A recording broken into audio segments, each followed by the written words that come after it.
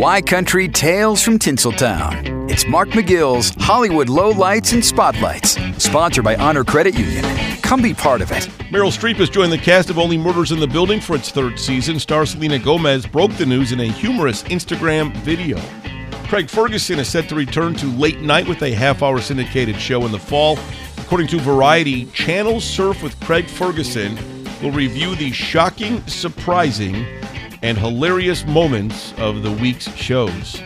And the daughters of Lisa Marie Presley will officially inherit Elvis's Graceland estate from their mother. People magazine reports that the property will officially be put into a trust benefiting Riley Keough, who's 33, and 14-year-old twins Harper and Finley Lockwood. Mark McGill's Hollywood Lowlights and Spotlights, sponsored by Honor Credit Union.